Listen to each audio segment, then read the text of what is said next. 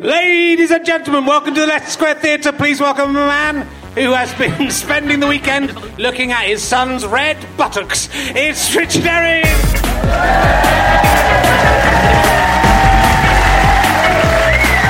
you very much, hello!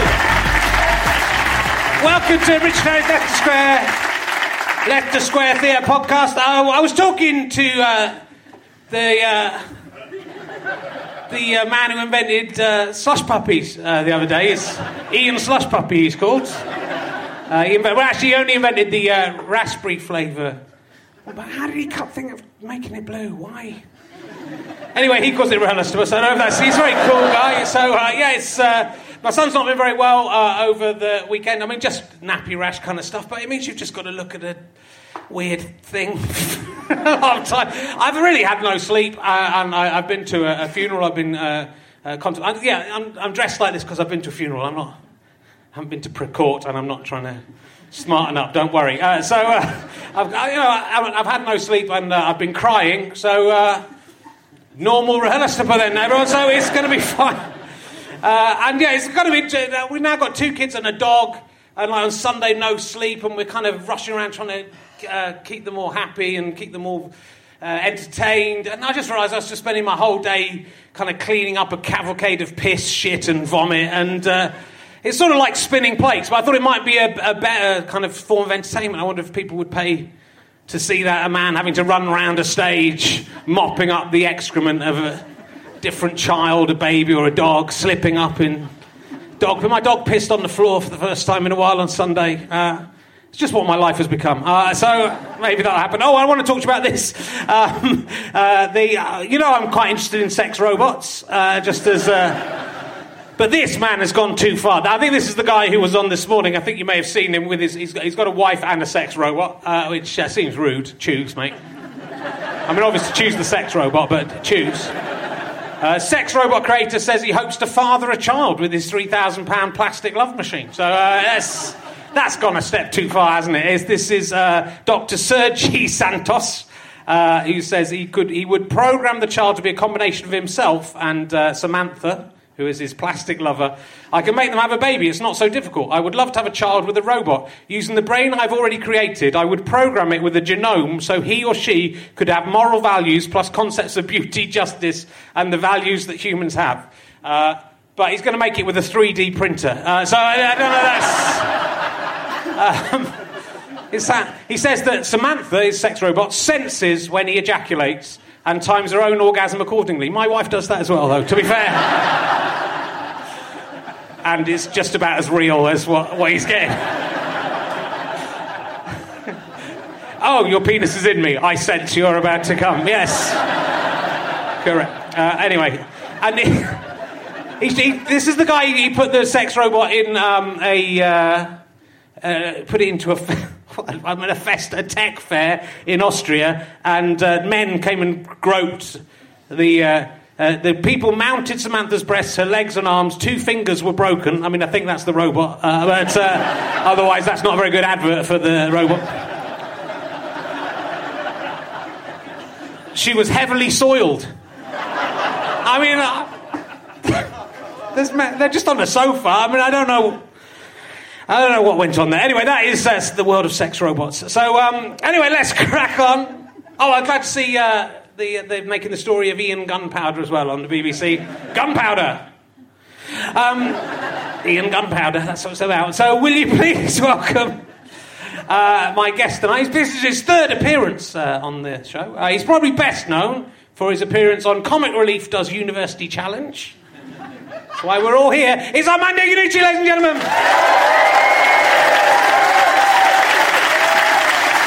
Welcome.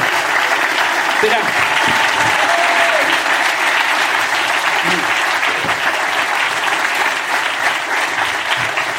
How are you doing? I'm good. I'm a film director now, so I can destroy anyone I want. You can do anything. and replace them with a robot. He came in, he demanded a beer and salt and vinegar crisps. That's the kind of guy he's become. Yeah. He never used to be like this. I got Pringles. I got a little mini tub of Pringles, and I can eat as many of them as I like. He did, and he ate the whole lot up. There's nothing we can do. I'm a film director. When that news gets out, you'll be destroyed. So, how did you do on Comic Relief Does University Challenge? Well, I expect. It did quite well, but I was captain of the North. It was the North v the South. I was captain of the North. The South, the captain of the South was Stephen Fry. Okay. So I found that the only way I would get points is by... as soon as the question was asked, buzzing and saying, is the answer what Stephen Fry is about to say next? And then they would throw it to Stephen Fry, who would get it right, and then I'd get the points. But in the end, the North was outpaced by Stephen Fry's vast brain. That's tough. And in fact, they cheated. I know people don't think that television is a cheat, but it is. In that the score at the end was artificially boosted the North score to make it look like it wasn't as much as a walkover. Must have known when you didn't answer any questions. No, we answered you some. Got 100 points. No, I answered some questions. I'm quite good. I'm sure someone could have been tallying along. Have you done any other quiz shows? We could talk for an hour about quiz shows. That's what I like to do. And then Good Night, Sweetheart, and then we'll wrap it up. Have I done a quiz? No, I don't think I have. Did you do Celebrity Pointless? No, I've never watched it. We only kind of get like the last 30 seconds of it because we tape the news. Because the 10 o'clock news is just too late. Yeah. But we're not around for 6 o'clock, so we tape the 6 o'clock and watch it at 9 o'clock. So we get 30 seconds of Pointless, and it's usually, and that's also very good. Well, thank you very much, and good night. You tape the news? We tape the news, yes. Sounds like something my gran would do. Take the news. We take the news. The thing is, we're behind now because I've been busy. So don't tell me what happens in the election because I think. Wait till you hear about Donald Trump. We did talk about him before. Oh my God! Who's Donald Trump? So look, I went to. You've done a fantastic new film called The Death of Stalin, which. I went to the premiere of this week. Ooh. Yeah. And it's very exciting. Did you go to the toilet in the middle of the film? I did. Did you see me go? Yeah.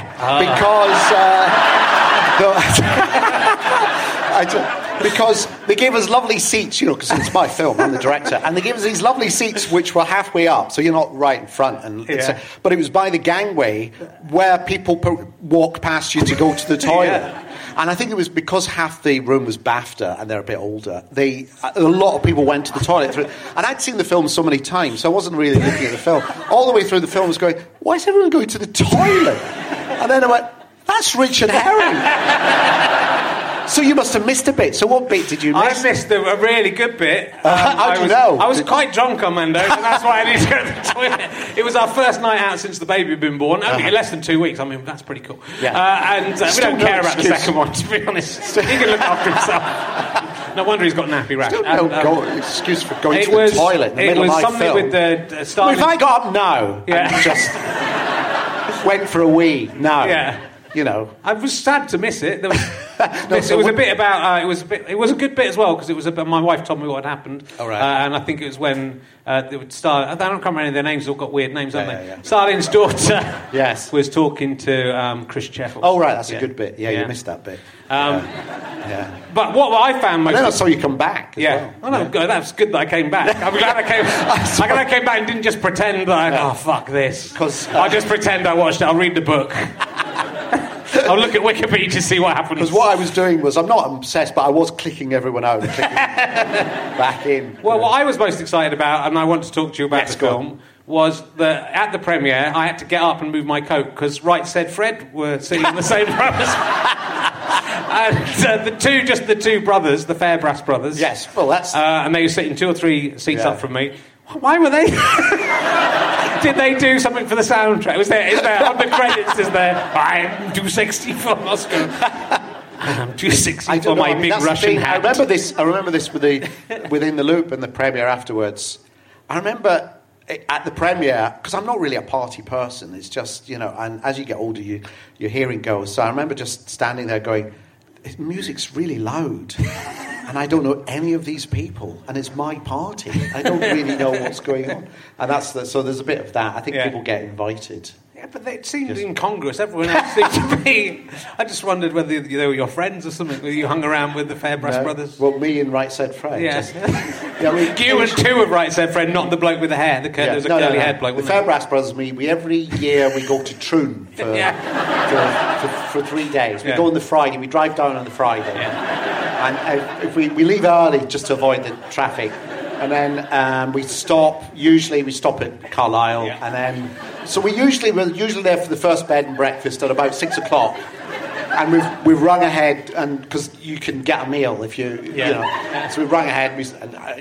Can we have a meal for 3? Obviously, me and Right Said Fred, just the Fairbrass brothers, and then the Saturday we kind of don't plan anything for Saturday. That's really a kind of drive around, see what's, sometimes if it's wet, we go to the, the indoor kind of, the machines and all that. But if it's nice, you can get a boat, you can do a bit of fishing. Yeah. And then, on a lovely day, a lovely Saturday, you can take the fish back and they'll prepare it for you for dinner. That's nice, nice. At night. And the Sunday is obviously, church is at 11. This year, one of the Fairbrass brothers, I can't remember which one, but one of them had to go. We had to leave early, so it was after church we headed straight back. Fair enough. Yeah. Do you find it difficult? I found this quite difficult, sitting two seats away from them, not to start whistling or singing "I'm too sexy for my shirt." I think they wouldn't mind. I think they'd think that's a. And I can report they didn't go to the toilet during the film, so that I know that for sure. And you would have seen them. I can report that too. Yeah. Yes. They would have. The light from the film would have bounced off their heads and created a distraction for everyone. Yeah. I think why they were there is it's a new system they've got in the cinema, which is if you put a couple of bald people underneath the projector, the light then is diverted in sort of 3 dimensions. And it sort of feels like virtual reality, but it isn't. And it does involve having to hire several bald-headed, tall, bald men for that to work. So it's probably not going to take off against the Sony system. I think if you want to get a quote for the poster, I think they liked the film. That's great. That's it. That's perfect, because we haven't got any decent quotes. 2 of the men from the main 2 from Right Said Fred. Yeah. It is the bits I saw of the film when I was in the toilet were really good though. So it's. I'm going to take my jacket off. Is that all right? You do yours, and then I'll see how sweaty you look, and then I'll make a decision. I'm gonna sweat through it, I think, just in case. That's all right. This is what these film directors. This is how they start. Yeah. They start just you slip your top off. My wrist needs a massage. Does anyone? Hey, come over here. Do you mind if I just put on a dressing gown for this interview? This bit. Oh yeah, you're right. That's what, I'm the fucking appalling one here, aren't you, man? Well done for being disgusted at me. Well done. Can you do? Is it right to do? That's the thing I don't know under the present climate. Whether you can, I know you've got to. People have more trouble for mentioning it than whatever happened. Right. You can't joke about James. I don't think so. In the end, I think he will ultimately face a severer penalty than James I'm not Portman. sure. I'm not sure. I think, in terms of cumulatively, what his past behaviour catching up on him. I think James Corden does crave audience love, though, and I think it might hit him harder to have disappointed people. Okay, all right. Oh well. Yeah. It's an interesting film because it's billed as a comedy, and it is funny. But it's like such a dark subject. Like it's very dark comedy. Yes. I mean, there's light comedy within that dark comedy. Yes. But it's about the. Lots of rapes and murders. Well, not on screen, but no, this is the death of Stalin. Have you mentioned the death of Stalin? Yes, no, it's set around the time where Stalin dies, obviously. Yeah. Spoilers. It's in the title, so it's...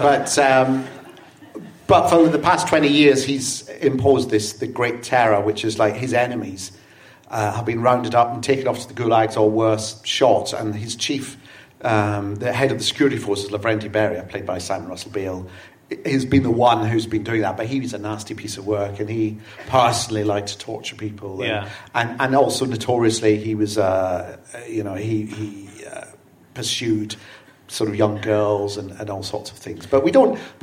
I mean, it's hinted at, and we don't try and hide it. The thing is, the comedy isn't really about that. It's about the behaviour going on in the Kremlin. Of course. But we're very direct about what was happening outside across the... So it was sort of... I mean, there are some lines that are about it. The lines where he's going to kill his wife first and then kill him so he can see his wife.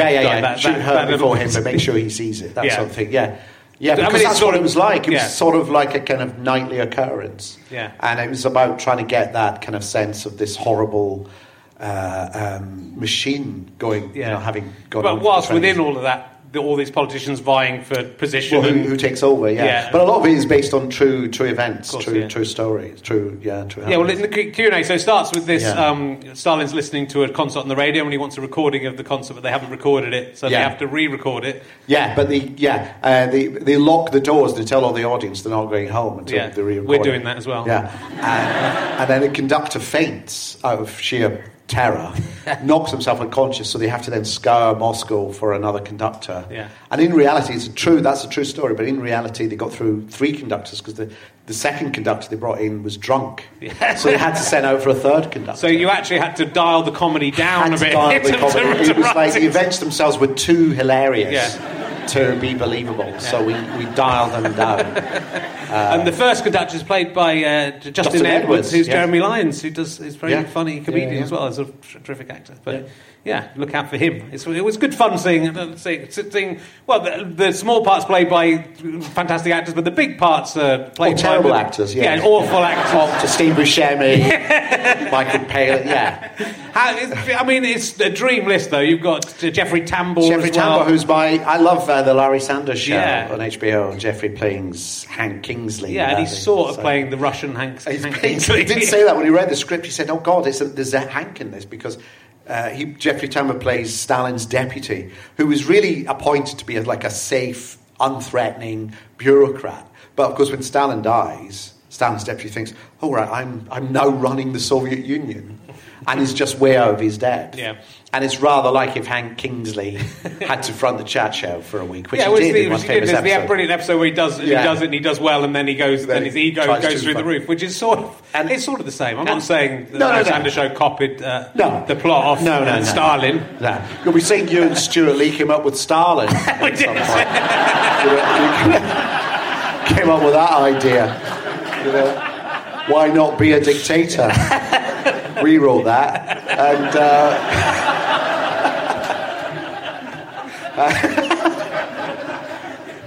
and when Jeffrey saw the script, he said, "I think there's a bit of Hank in this," so I was very pleased. Yeah. And so did you get your first? I mean, it seems like first choices all the way. Well, but you don't come up with like these are the 10 people I want. We did it like one at a time. I wanted Simon Russell Beale to play Beria, and then when he said yes.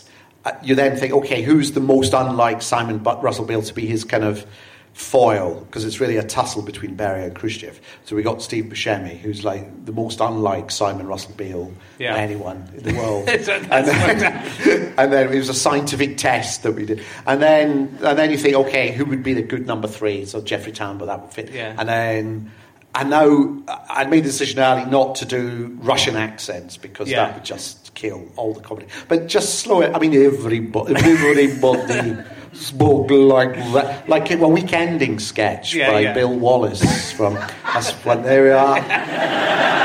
Another over 40-year-old in the audience. Everything. It's hot, terrible. I mean, I saw someone commenting about it, but online saying how angry they said that people doing, because basically everyone's doing whatever their own accent is, more or less on this. So there's English people and there's American people. Yeah. But they're saying, I can't watch this because they're all doing their own accents and it's ridiculous. But even if they were doing Russian accents, the people weren't. You'd have to do it in Russian, really. You have to do it in Russian, and then which Russian dialect? Because it was a massive landmass. Yeah. I believe it was like one of the biggest in the world at the time. Yeah.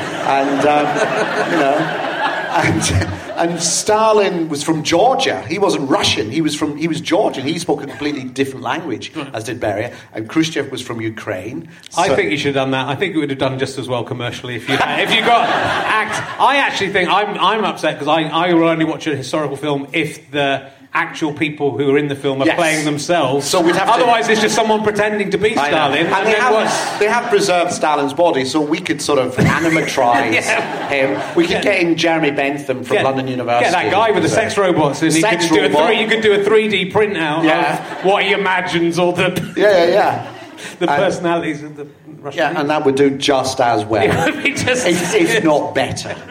Because it would attract a different kind of audience. That comment was on the bottom of Peter Hitchens' small. I think he's written another column subsequently, or is writing another column. Yes, he wrote I haven't a column read about. He's written a 2,000-page rebuttal today.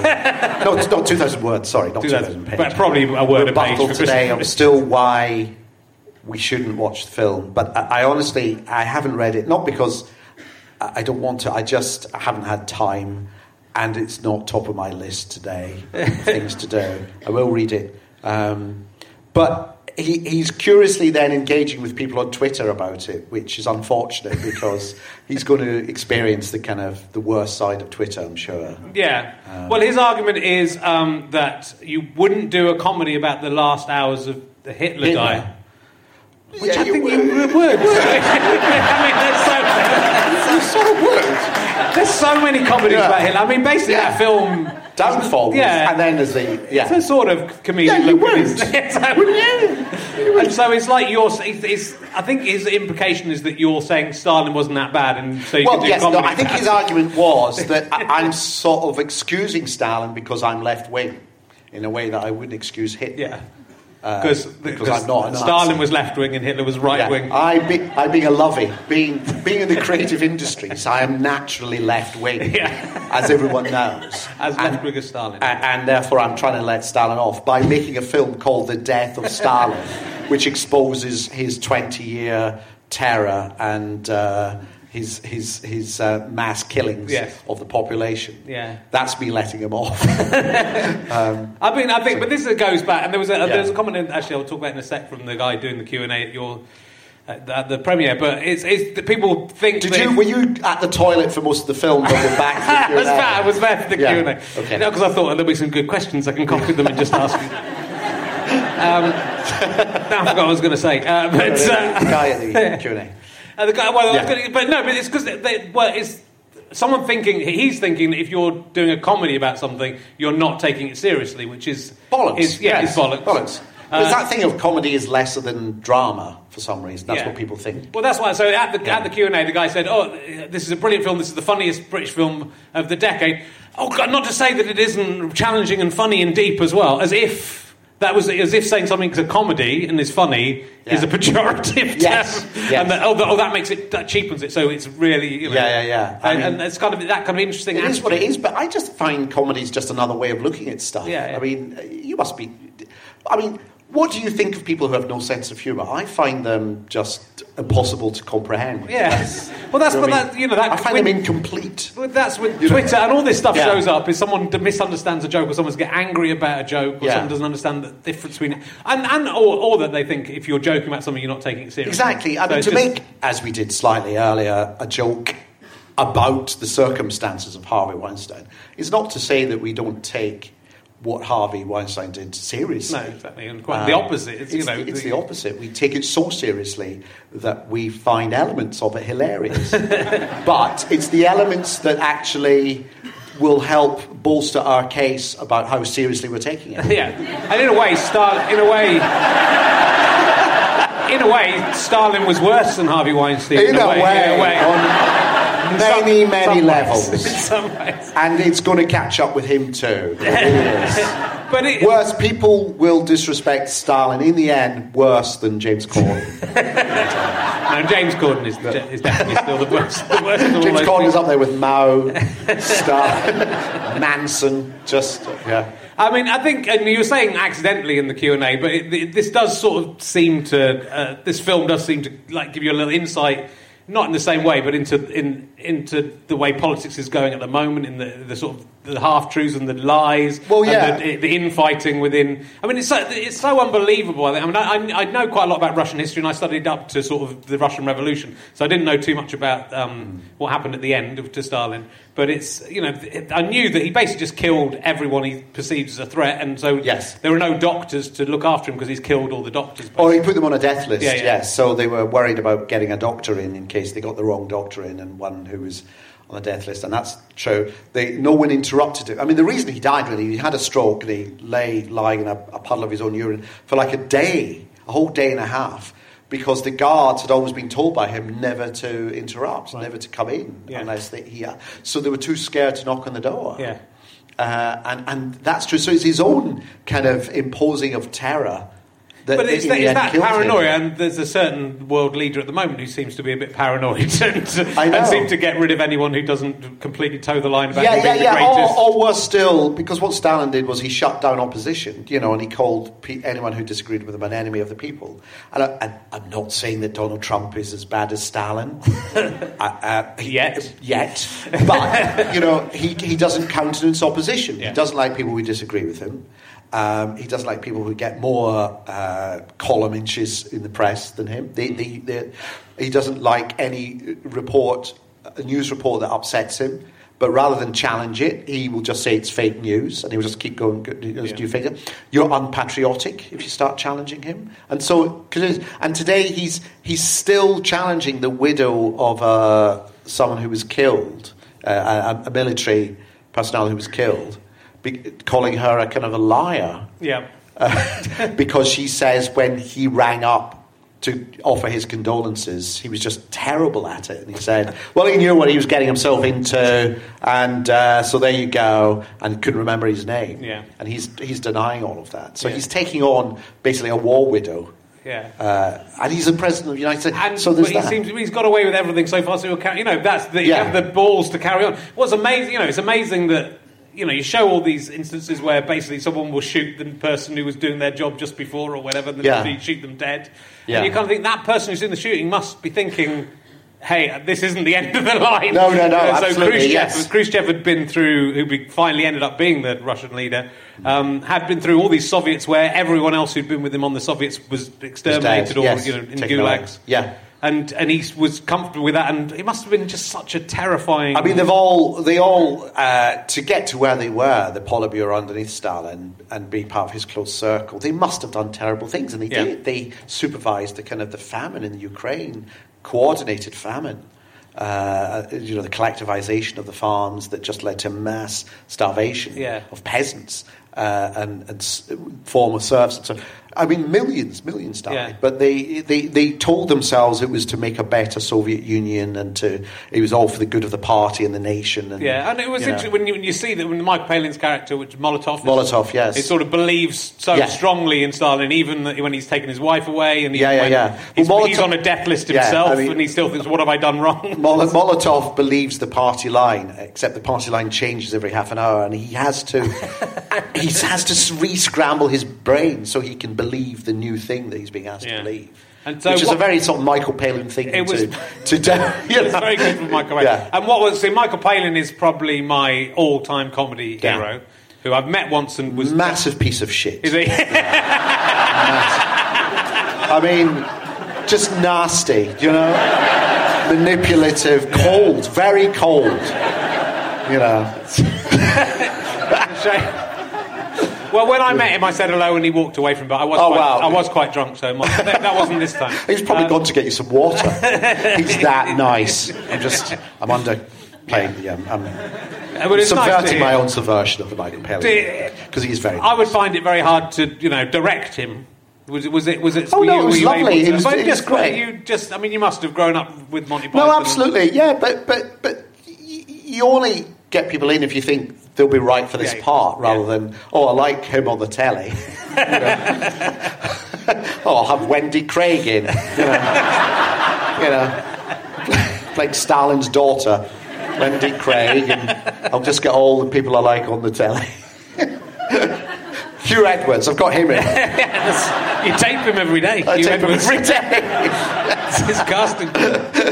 it's intimidating, surely. No, but you meet and chat beforehand and talk about the script, and then we rehearse for a couple of weeks beforehand with everybody. So everybody, you kind of forget who everyone is, except you don't, because we were in this little church hall rehearsing, and there was Michael Palin and Jeffrey Tambor and Steve Buscemi and Simon Russell Beale and Paul Whitehouse carrying a body around. It was very, very funny, and everyone else not involved were just looking at each other going, I can't believe I'm in the same room as this happening. But they're quite different backgrounds of performers, which absolutely. I think you were mentioning. So Paul was being very funny in the Q&A and chipping in, but he does come from a very different background than someone like Steve Buscemi. Yes. And yet, so it's as but I like that because they were all, the characters were from different backgrounds, and I don't want the acting to be the same kind of note, or the film to feel it just has one voice. And this was this loose assembly of people. The only thing they had in common is that they had survived for the last 20 years under Stalin and got close to the heart of power.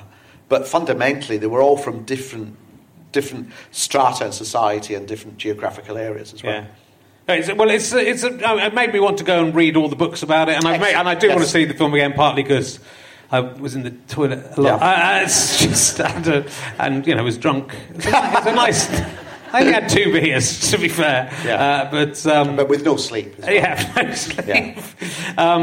I tried to write a film about Russian history. Well, I wrote a play about Russian history. I'm more obsessed with the Russian Revolution. Right. But it feels like Russia is a sort of heightened version of normal politics with everything almost. Well, yes. Because like the Russian Revolution, which we're on the 100-year anniversary of now, is all about these ridiculously wealthy people, having so much that they're...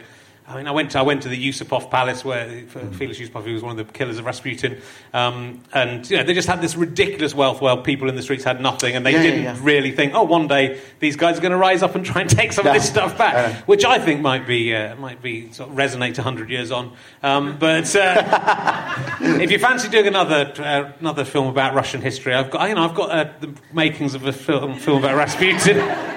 That you can have a look at. Rasputin. Yeah, I wrote a play that didn't do very well, I shouldn't say You're that. selling it to me. You're really... But it was really good, despite that. It was just that people were they didn't like the mixture of comedy and seriousness I put into. I did it first, Armando, and then you. But I just think that the murder of Rasputin is is a similarly graphic kind and of grotesque. Funny, isn't it? As well, very funny. Couldn't kill him. Yeah. But I think it's also just made up. It's just a made-up story. So I think so. But he kept on coming back to life and chasing around like a sort of Scooby-Doo character. I thought there was a lot of interesting. But I think it's got this heightened whole thing of Russia. I don't know if it's the Russian but also personality. It's sort of we forget that Stalinism really gave birth to Animal Farm in 1984 and those kind of. Quite those tropes of kind of political satire that George Orwell came up with. That kind of dystopian. Brazil as well, Terry Gilliam film, and the film 1984, which I don't. We should do as a costume drama now, really, shouldn't we? It's just in 80s clothes. But that kind of that conceit of the party and the doublespeak and it all emanated from Stalinism, really. Yeah. He was a one, wasn't he? So this is like a kind of TED talk, isn't it? This is turning into. We'll start talking about it in a sec. Yeah. But you said you've watched The Great Dictator. By Charlie Chaplin, yes. Which, again, this almost combines the two subjects we're talking about in Charlie Chaplin, but let's skate over that.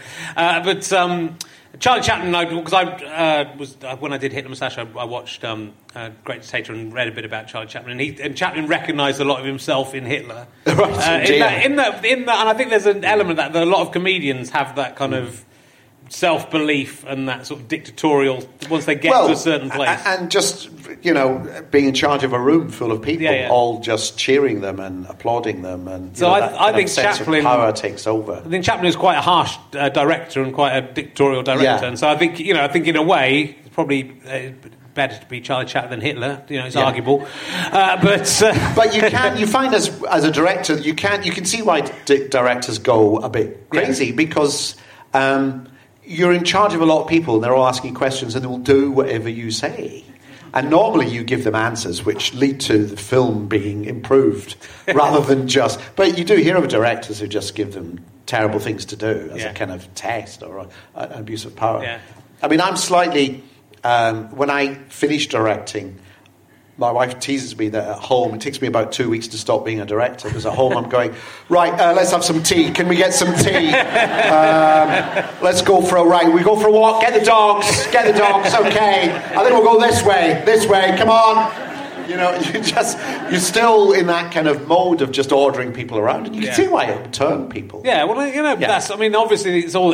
That's interesting. It's about power, and it's a power thing. Everything's about power. But you can see why comedians, I suppose, especially the big venue, and that's why it's comics like Steve Martin stopped doing the big stadium, because it just went too crazy. And he just thought, this is mad. This is turning into Nuremberg. I just have to go, wee, and everyone, you know. The problem is. People, right? That's the problem. It's the people. It's the people who go along with the comedians and the fascist dictators. Right. RHLSTP. Yes, see? Fascists. It's terrifying power. Ducks following the big duck. Oops, sorry. Well, it's... any film that Right Said Fred can sit all the way through is a good film. Yes. Fine, but that is how I judge it. Yeah, they didn't go to the toilet. Yeah, and they didn't go. So do go and see The Death of Stalin. And we'll talk about... I'll ask you some emergency questions. I'll ask you that one I just asked the audience before the show. What is the most libelous thing you can say about Prince Andrew? Remembering it has to not be true. It has to not be true. That is the... neither of his parents are royal. He came out of an egg. Some people believe. David Icke believes he did come out of an egg. So there is. We've got an emergency questions app now. Did you know about that? Have you just run out of questions? Is that it? I just thought I should do something. We've been a bit serious. Yeah. I'm trying to be all clever and stuff, but I need to. Has your sibling ever seen a ghost, Armando? Has my asked that before. Sibling? Did you ask me? No, I don't know. I might have done this. It's an old one. We're sure we saw a ghost at our old school once. Really? Yeah. What? How did it manifest itself? Well, it was just. It was like late. We were rehearsing our play, and the school was empty, and we were in the gym area, which was like the main area, the heart of the school. Yeah. And there was just a little boy just looking through the window out of the corridor. Then we went out to the corridor. It was all locked. There was no one there. Could have been a little boy though, couldn't it? Came in and walked out. I think it was a little boy. I was walking the dog. I was walking the dog the other day. He lived under the school. Yeah. It's much worse than it being a ghost. It's a feral child. It's a feral child. It's just been lost for a long time. I had that the other day. When it's very dark, when you go in the countryside, it's very dark, isn't it? It's very dark. And I was walking. There's a little bit. You get to a wood, and it's like you can. They should put street lights. They should. In the horrible. It's horrifying. Yeah. When the moon's in, there's nothing. There's no light at all. And I went. You get into this wooded bit, and it's like complete blanket of darkness. And I went in with a torch, and then I spun the torch around, and there was a little child there looking at me. But it probably wasn't real. Was it was just a gnarled log? No, I think it was just at the corner I saw this little child, and then when I turned around, it had gone. But that's the human eye is not very efficient. There's just lots of kids running around too. Have you ever flown a kite, Armando? Probably. Yes, I have. Is that the question? Yes, I have. How did it go for you? It's a bit fiddly, I find. I never the wind is never that. If it gets windy, it's actually, you think, I'm going to be blown away. Oh, I do fly. I flew a kite in the Iannucci shows. I spent it for a sequence in the Iannucci's flying. I'm about to do, the next film I'm going to do is David Copperfield by Charles Dickens. Of course, yeah. And Mr. Dick, who's mentally ill. He's the first real, honest depiction in literature of someone who's mentally ill. He gets these... is his name Mr. Dick? His name is Mr. Dick. You run out of ideas, Charles Dickens. And he gets all these... I'm fed up, Mr. Merryweather, Mr. Dick. I'm fed up of this shit. Just call him what he is. He's a fucking dick. Mr. fucking Dick. Harry Cork is here to see you. Sorry, carry on. Yeah. No, Mr. Dick gets all these... He's trying to write a book, but he gets bothered by all these thoughts about Charles I being beheaded. He can't get them out. So what he does is he writes them down, and he sticks the bits of paper he writes them down he makes a kite out of them, and he goes and flies the kite. And every time the kite flies up, all the thoughts leave him. And then as the wind dies down, the kite falls down, all the thoughts go back into his head, and he's just sad again.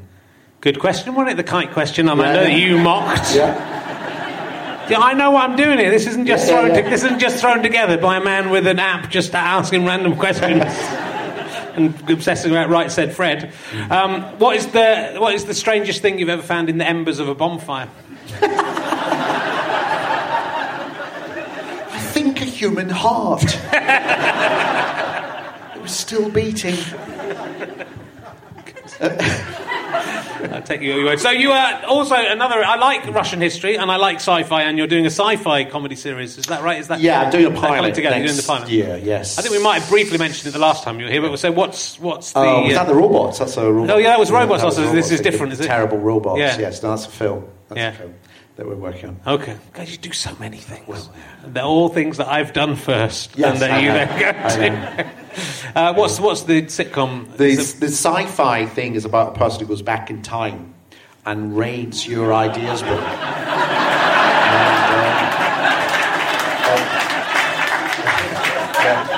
Would explain a lot. But, and then goes to the present. Yeah. And then has a terrific career.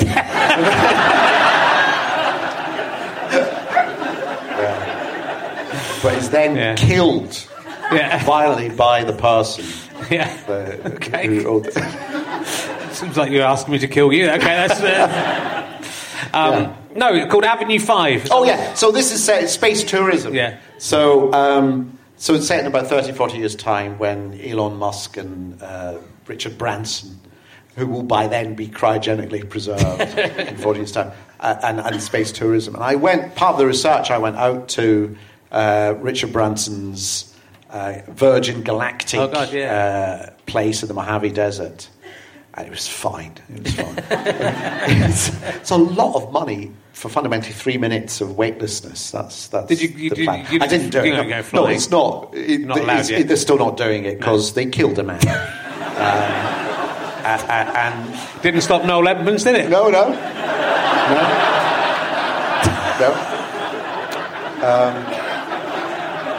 Noel, however, didn't go on to advanced space tourism. He retreated into quiz show format after the death. I'm not saying Richard Branson killed him.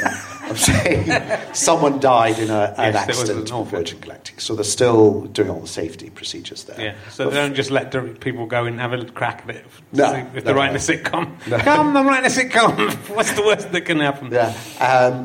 But it was kind of interesting, but I went round it with someone who turned out to have been an astronaut. Okay. Because she was asking lots of very specific questions, like, what's the acceleration?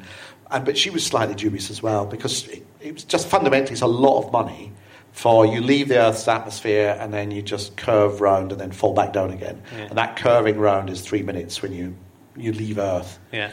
I did want more than that, because, throwing up is going to take 2.5 minutes at least. But, people said to Christopher Columbus, didn't they? It's a lot of money, isn't it, to get 4 ships to go across the... Did they say that? Richard, did they say that? Did they say, that'll be a lot of money? Did they actually say that? Ships. And then, the next stage is 4 minutes in space, and then suddenly it's all worthwhile. Yeah. But I said to the guy, where do you see yourself in 5 years' time? And he went, oh... So there you go. So I thought that was quite funny, actually. Just thought, it's not quite as sophisticated as you think it might be. So the idea would be set in that one. But other than that, I cannot say what it's about. But it's not about politics. Okay. Or swearing. Yeah. No. But David Copperfield is full of swearing. Is it good? Yeah, absolutely. You've been learning the piano. Yes, about 10 years ago I started, and then and I did my grade 1 because I have to kind of work to deadlines. So I thought I'll do lessons. Yeah. So I had a lesson a week, and the thing is, when you're an adult and you're paying for the lessons, if she says, "Have you practiced?" you can go, "No," just like that. in a way that you can as a kid, really. So I didn't go, no. I just went, no, I haven't practiced. And she goes, okay, oh well. And then I went for my grade 1, and I didn't realise that the exams are at someone's house. I thought you went to some like exam school or something. I don't know. Academy. You go to someone's house. Yeah. And I sat there with the other candidates who were all 5 years old in their kitchen on little blue plastic chairs, kind of like that. And they said in the briefing notes, there will be a small keyboard to kind of warm up on. And it was a plastic kind of children's keyboard thing that was half the size anyway. You couldn't practice. You might as well just turn on one of the tunes that were already pre-programmed. And so I was sitting there, and a glorious piece of Chopin was being played by some candidate through next door, and the door would open, and a 4-year-old would walk out, really smug. And the invigilator came over to me and said, are you the candidate? And I said, yes, I am. And she said, well, good for you. And I went in, and it was a massive grand piano, and I realised I'd been practicing on one of these electric digital with very soft keys. Yeah. And this is a grand piano. This was like really heavy. It was like picking up a trumpet or something. It felt like a different instrument. Yeah. So I couldn't play it. I started laughing because it was just the whole... And the invigilator couldn't really comment. I tried to make some funny remarks to her. She couldn't comment because she was being inspected by the invigilator's inspector, who was doing a snap inspection. So all had to be very formal. So I was doing this kind of crazy... It must have looked like I was drunk because it was just a different instrument. It's not the same. And it was just... And I'm thinking, but I've won a BAFTA. Why am I here? Why am I doing this? I was terrified. It was awful. And I passed by 1 mark. And I think it was out of pity, really. But there's something funny about, being sort of middle-aged, learning stuff. Because before that, I was never a very good swimmer at school. I seem to have missed the lesson where they made you good at it and comfortable about diving in and all. I seem to have missed that. And I saw this thing of, improvers' lessons.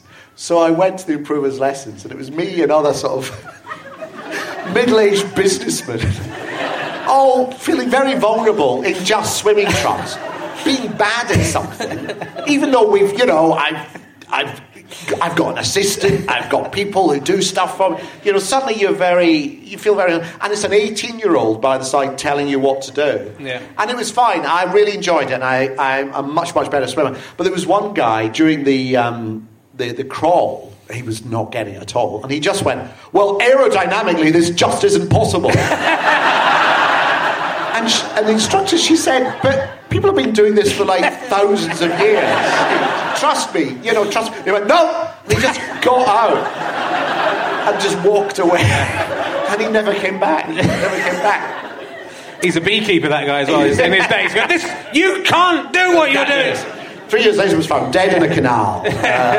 Just couldn't cope with the idea of not being good and being wrong and being told what to do and looking a fool, you know. It's interesting. I had piano lessons when I was a child, like a normal person would. And I think I probably got about the same score on my grade 1. I used to hate it, though. I used to hate going. Yes. Well, I think at the time you just think, why am I doing this? Yeah. I knew I want to do it. I knew I was terrible as well. I did enjoy, although it was slightly traumatic, I did love the idea of just being able to make sense of the music and to actually hear the notes and get some sense of almost like you're touching the music for the first time, really. It's a song, isn't it? Have you done anything in middle age? I've done nothing. You've done nothing. I've taken nothing. What have I done in middle age that I've taken up? Yeah. Well, I tried skiing, and I tried skiing, and I couldn't do that. Because my wife insisted. Really? If you go to I'll have to put it up somewhere. There's a video of me. I'll try and put it in now. I'll get Chris Evans to cut it in. There's a video of me that some of you may have seen, where my wife filmed the last 30 seconds of my attempts at skiing. We'd come down the whole mountain, and it looks like they've slowed down what I'm doing. And there's children whizzing past me, and I'm literally going so slowly you think I might not be moving, and then start going backwards. And then even though I'm going that slowly, I've come to a stop, and then somehow managed to trip over that's my own thing and then fall over. That's why I refuse to go skiing, because everyone I know who's gone skiing has ended up badly injured, and that's a holiday. Holidays it's cold. It's horrible. Why go somewhere cold where you can get destroyed? Yes, and die, and frankly die. Well, I want to go somewhere hot. Yeah, it's very difficult to do something. The piano thing is the one flaw in the film Groundhog Day. Well, there are a few flaws, but the main flaw in the film Groundhog Day is that Bill Murray goes to have piano lessons. Yes. Every day for a long time. Yes. At the end of the film, he's playing this brilliant piano piece. Yes. And the piano teacher goes, "That's my pupil." No. Not if it's the same day. No. So what has happened on that day is Bill Murray's turned up. Why has he even turned up? Yeah. Well, why has he wasted an hour doing a piano lesson when he could just say, "Well, I'll make sure that I'm good at the piano a week before we get to this day." Yeah. But he wouldn't turn up. But if he turns up, goes, and she goes, "Oh, well, there's nothing I can teach you. You know everything." And she's is that the only unrealistic thing about I think it's very important to get everything logically correct if you're going to do these films. So I'm very disappointed in Harold Ramis for his... I have nearly died on holidays, though. I nearly got run over by a hippopotamus. My wife and I were chased by a hippopotamus. Right. We were in a Jeep, we were in an open-top Jeep, and the driver, who was like a big sort of gamekeeper, was very scared. And because they are the biggest killers in Africa, the hippos. And we both simultaneously thought if we had got killed, no one would take our funeral seriously because we were crushed by a hippo. Yeah. That was the only thing that was making us actually run away. I'm very worried about an embarrassing death. I did do a whole routine in one show about a death that could lead to a pun, which for me is lots of deaths, because there's lots of fish and herring puns you can do. But it's just the idea of dying in an embarrassing way is worse, because those people who die wanking in wardrobes and stuff. Yeah. In wardrobes? Well, they're wanking... Kung Fu, didn't he? Kung Fu died wanking in a wardrobe. C.S. Lewis, that wasn't... I know there's a sort of subtext. I thought it was a religious subtext to it. I didn't think there was... Aslan was wanking in the wardrobe, and that's why he died. Right, okay. And hanging yourself, that's an embarrassing way to die, because whatever else you do, that's it, isn't it? If you were killed by a hippopotamus, that would be the first thing. The man who's killed by a hippopotamus and copied the idea of having partridge. You even say on the gravestone, Armando Hippopotamus Iannucci. Yeah. And he really died at the bottom of the sea. I mean, did I tell you this? I don't really mind. Let's go again. I did see this story, but I don't know if we talked. Did we talk about this in the last one? No, we didn't. Let's go. No. It was... you could go to... It wasn't very deep, but it was like 5 meters, and you could walk... They advertised walking at the bottom of the sea and feeding the colourful fish. Yeah. And what you do is you go out this boat, they put a kind of like an old Victorian glass diving bell on you that's attached to a pump. And they put lead all around you, so you sink to the bottom of the sea. Fortunately, I'd done a little bit of scuba diving, so it wasn't, crazy. But my diving bell just started to fill up with water. And therefore have less and less oxygen in it. And the thing I realised was, as the oxygen leaves, as you basically suffocate, it's sort of quite pleasant. So I was kind of going, oh God, I'm going to drown, but can I be bothered doing anything about it? I mean, now that I'm here, it was just, it's quite... I think I'll just shut my up, Yeah. Unfortunately, there was a scuba diver down there who could see it filling up, reached over and turned a valve and filled it up. But I nearly died at the bottom of the sea. That was lucky. It was lucky. It would be embarrassing because there'd be the headlines would be man who just passed his grade 1 dives in 5 meters of water. Think of this in a cartoon stunning concert career that's gone to waste. Or any other career. Because there's an alternative possibility. There are. That's what my. I'm not going to talk to you anymore about it. In another world, you already have, Richard, and I have the formula. Oh, this is a question I wanted to ask you about the death of Stalin. Do you think Stalin ever tried to suck his own cock?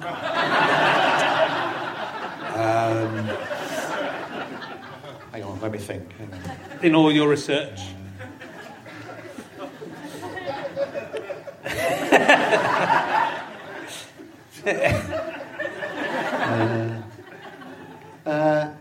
No, I think his cock would have been scared. Yeah. Of displeasing him. Yeah. I think he... No. Because I think he would be worried if he'd made the connection. There would be no... There'd be no need for anyone else. Yeah. You know? I think he preferred to... Once his wife committed suicide, which he did... Right, yeah. He was a different person. Very unemotional. Yeah. Detached. Was he a womanizer? It's a disappointing answer. Berry was so... Just the really horrible thing, the haunting thing about the film... Yeah. It's not... I don't think it's too much of a spoiler. Is what he... And this is, again, much of... All this stuff is obviously what actually happened. But he gave... He get girls back and... Beria. This was Beria. Beria, yeah. And then give them a bunch of flowers to give to their parents as a sort of left. Thank you. Yes, I know. That's all true. That's really haunting and horrible. Yeah. Yeah. Well, we didn't make jokes about that for that reason. No. It's really horrible. Oh, and you have a new book out. Written many books, and this book is about classical music. Yeah. We've done that though. We have talked about it before. Yeah. Do I mention it? Yeah. Thank you. Hear Me Out. Is that what it's called? Yeah. Do you like to see what I did? I'm not going to listen. No. You're talking about. I think what you were talking in one of the interviews about the tyranny. Part of the reason you like classical music is because of the tyranny of the keepers of cool. Only in that everyone says, I was never really cool as a kid and a teenager. I was never, my brothers were much cooler than me, and I always felt, why am I not? Why do I not get it? Yeah. I was never interested in fashion.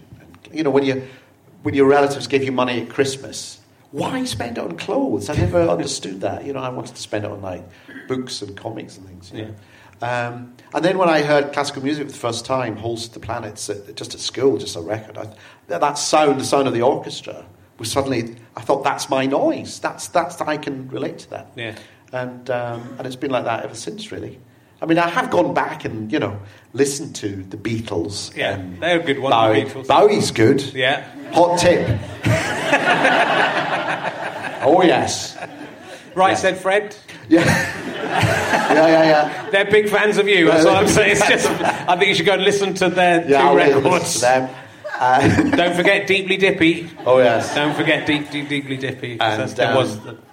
Bob Dylan, he could write a song, couldn't he? Pete Bainham loves Bob Dylan. He does love Bob Dylan. He made us listen to Bob Dylan in the tour van. I didn't like Bob Dylan. Did you not? For that reason? Yeah. Well, I had Stuart Lee playing all his fucking shit. Yeah. And then Pete Bainham came in playing Dylan. One time I put on Graceland by Paul Simon. Okay. And Stu went, that made me feel sick listening to that. And it was literally 60 minutes of the entire 4 tours I did with them. I played one of my records. And I said, yeah, that's how I feel all the time. Your music's fun. Well, how with Peter and Bob, how did you respond to just hours of... You've got to overcome that, haven't you? You've got to overcome the weird sound. Yeah. And then once you've overcome the horrible sound of his voice... Judas! As long as you don't listen to his voice, it's quite good music, isn't it? But it's Nobel such a big Prize part. for literature.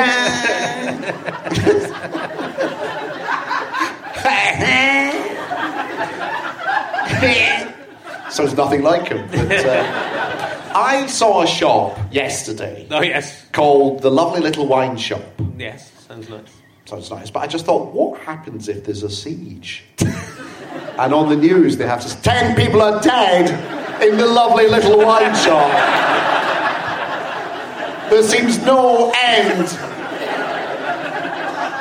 to the terrible, terrible scenes in the Lovely Little Wine Shop. The horror of the Lovely Little Wine Shop is now in its 11th day with no end in sight. Do you think that shop owners should think ahead to this? Well, it's a nice name, but what if? Lovely Little Wine Shop, no guns. Just on the door. We preserve our ethos of loveliness. We do not have any armed personnel. Do you think we're going to be all right in the world, or do you think it's well, I used to. Yeah. And now I wonder. Yeah. Because I mean, what I got cheered up by the fact that during the last election, because it was such a cynical move by Theresa May. Yeah. Just give me more votes. The more votes I have, then easier Brexit will be. Fuck off. And I got cheered off that more people voted than before and more young people registered to vote. So that is at least a part of... Thank you. The person under 40. There's a young person in the back. A young person. That at least said, oh, well, people are now engaging. Yeah. Because I think what had happened really was for the last 15, 20 years, people were disengaging because...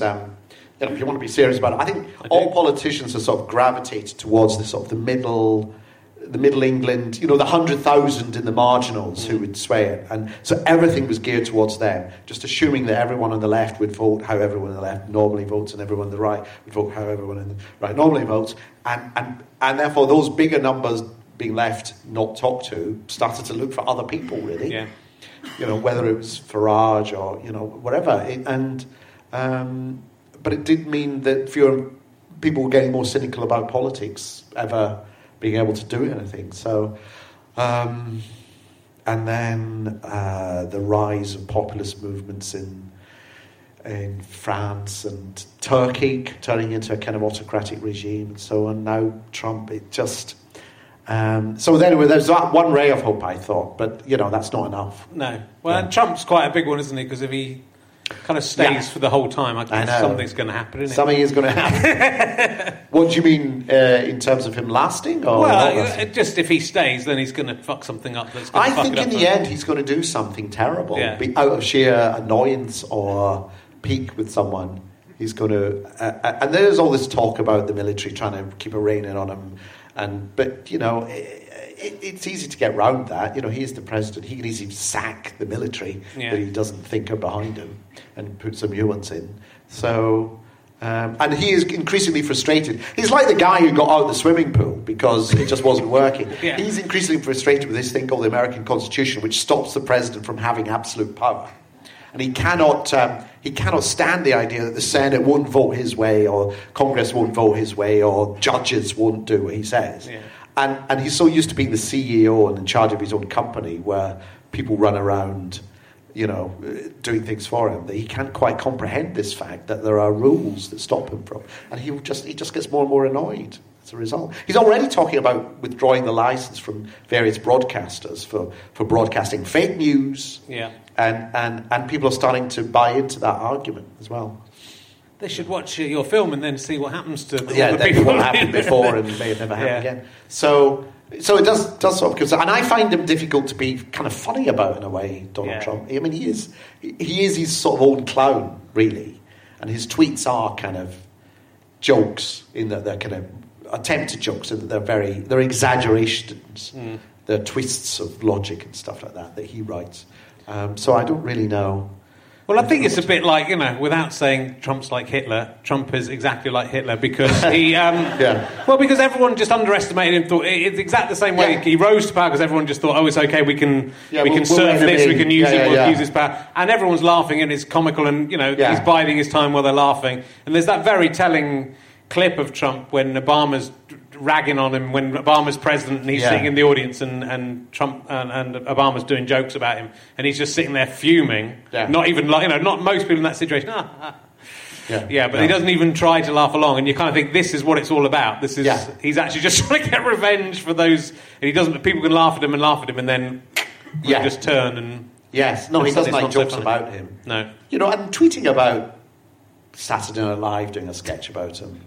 And saying it's unfunny, and it's just a man. He is the ultimate narcissist who doesn't like anyone having an opinion different from him or from stopping him from doing what he wants. And now he's the most powerful man in the world. Yeah. It's almost like some dystopian sci-fi kind of thing where just things. That's the thing.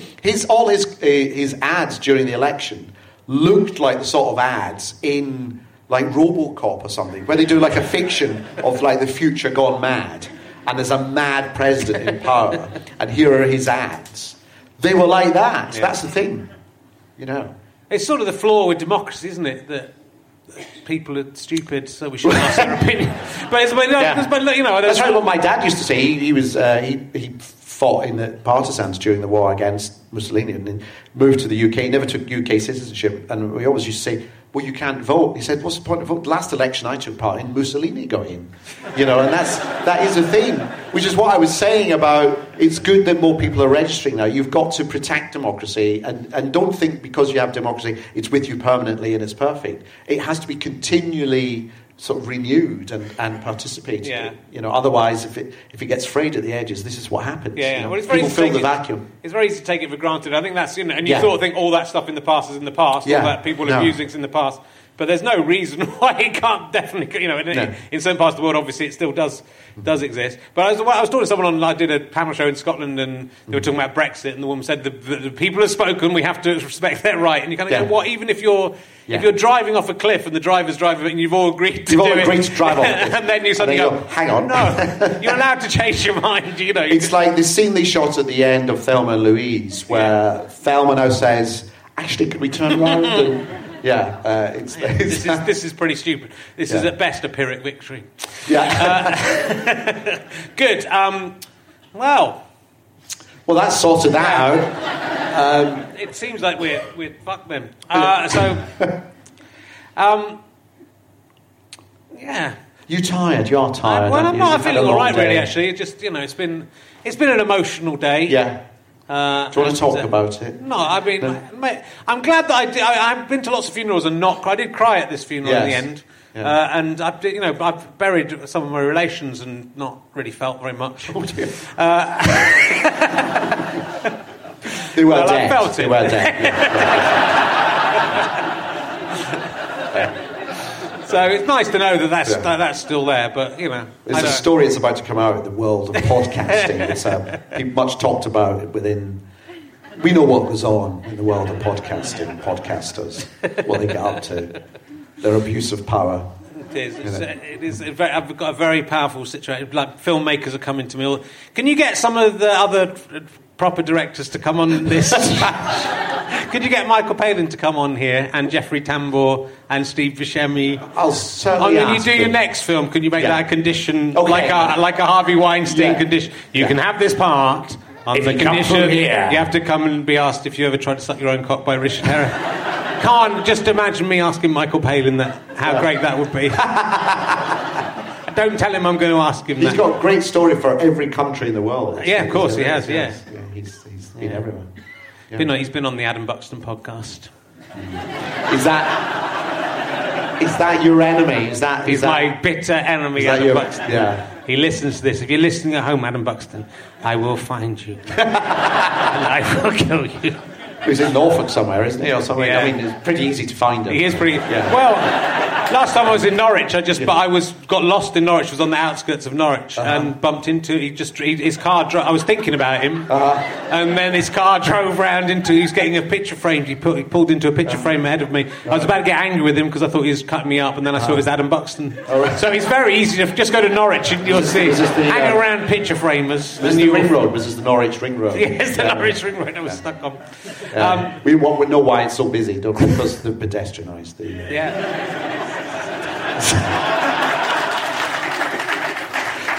You came up with that line, didn't you?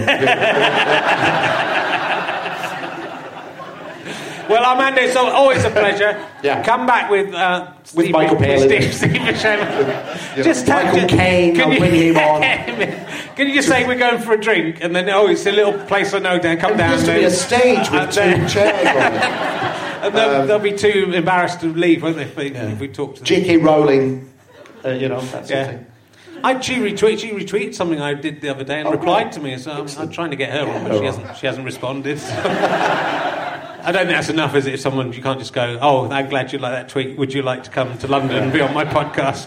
Where I've been quite rude about Harry Potter in the past, but it was a joke. It was a joke. There's a very good exhibition on at the British Library of Harry Potter. There is, stuff. It's very good. Been around it. Yeah. Oh, good. Well, now she doesn't need to come on, does she? Now you've that. If she'd come on earlier, it would have launched her career. But now, just think about no need. Think how much more entrance fees to the free British Library exhibition she could get to add. Yeah, she can't make. She writes kids' books. She can't be making that much. The business margin is very profit margin. Thank you for coming on. I hope you will come on again in the future with another project. Ladies and gentlemen, Armando Iannucci! You have been listening to Rich Herring's The Square Theatre Podcast with me, Rich Herring, and my guest, Armando Iannucci. The music's by Pest. Look how good I am at doing this. I know that straight away without looking it up now. It's only taken 154 of these things to do it.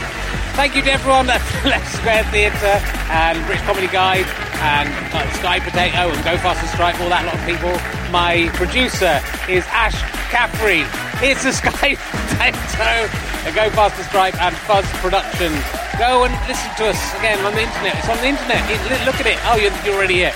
Welcome. Bye.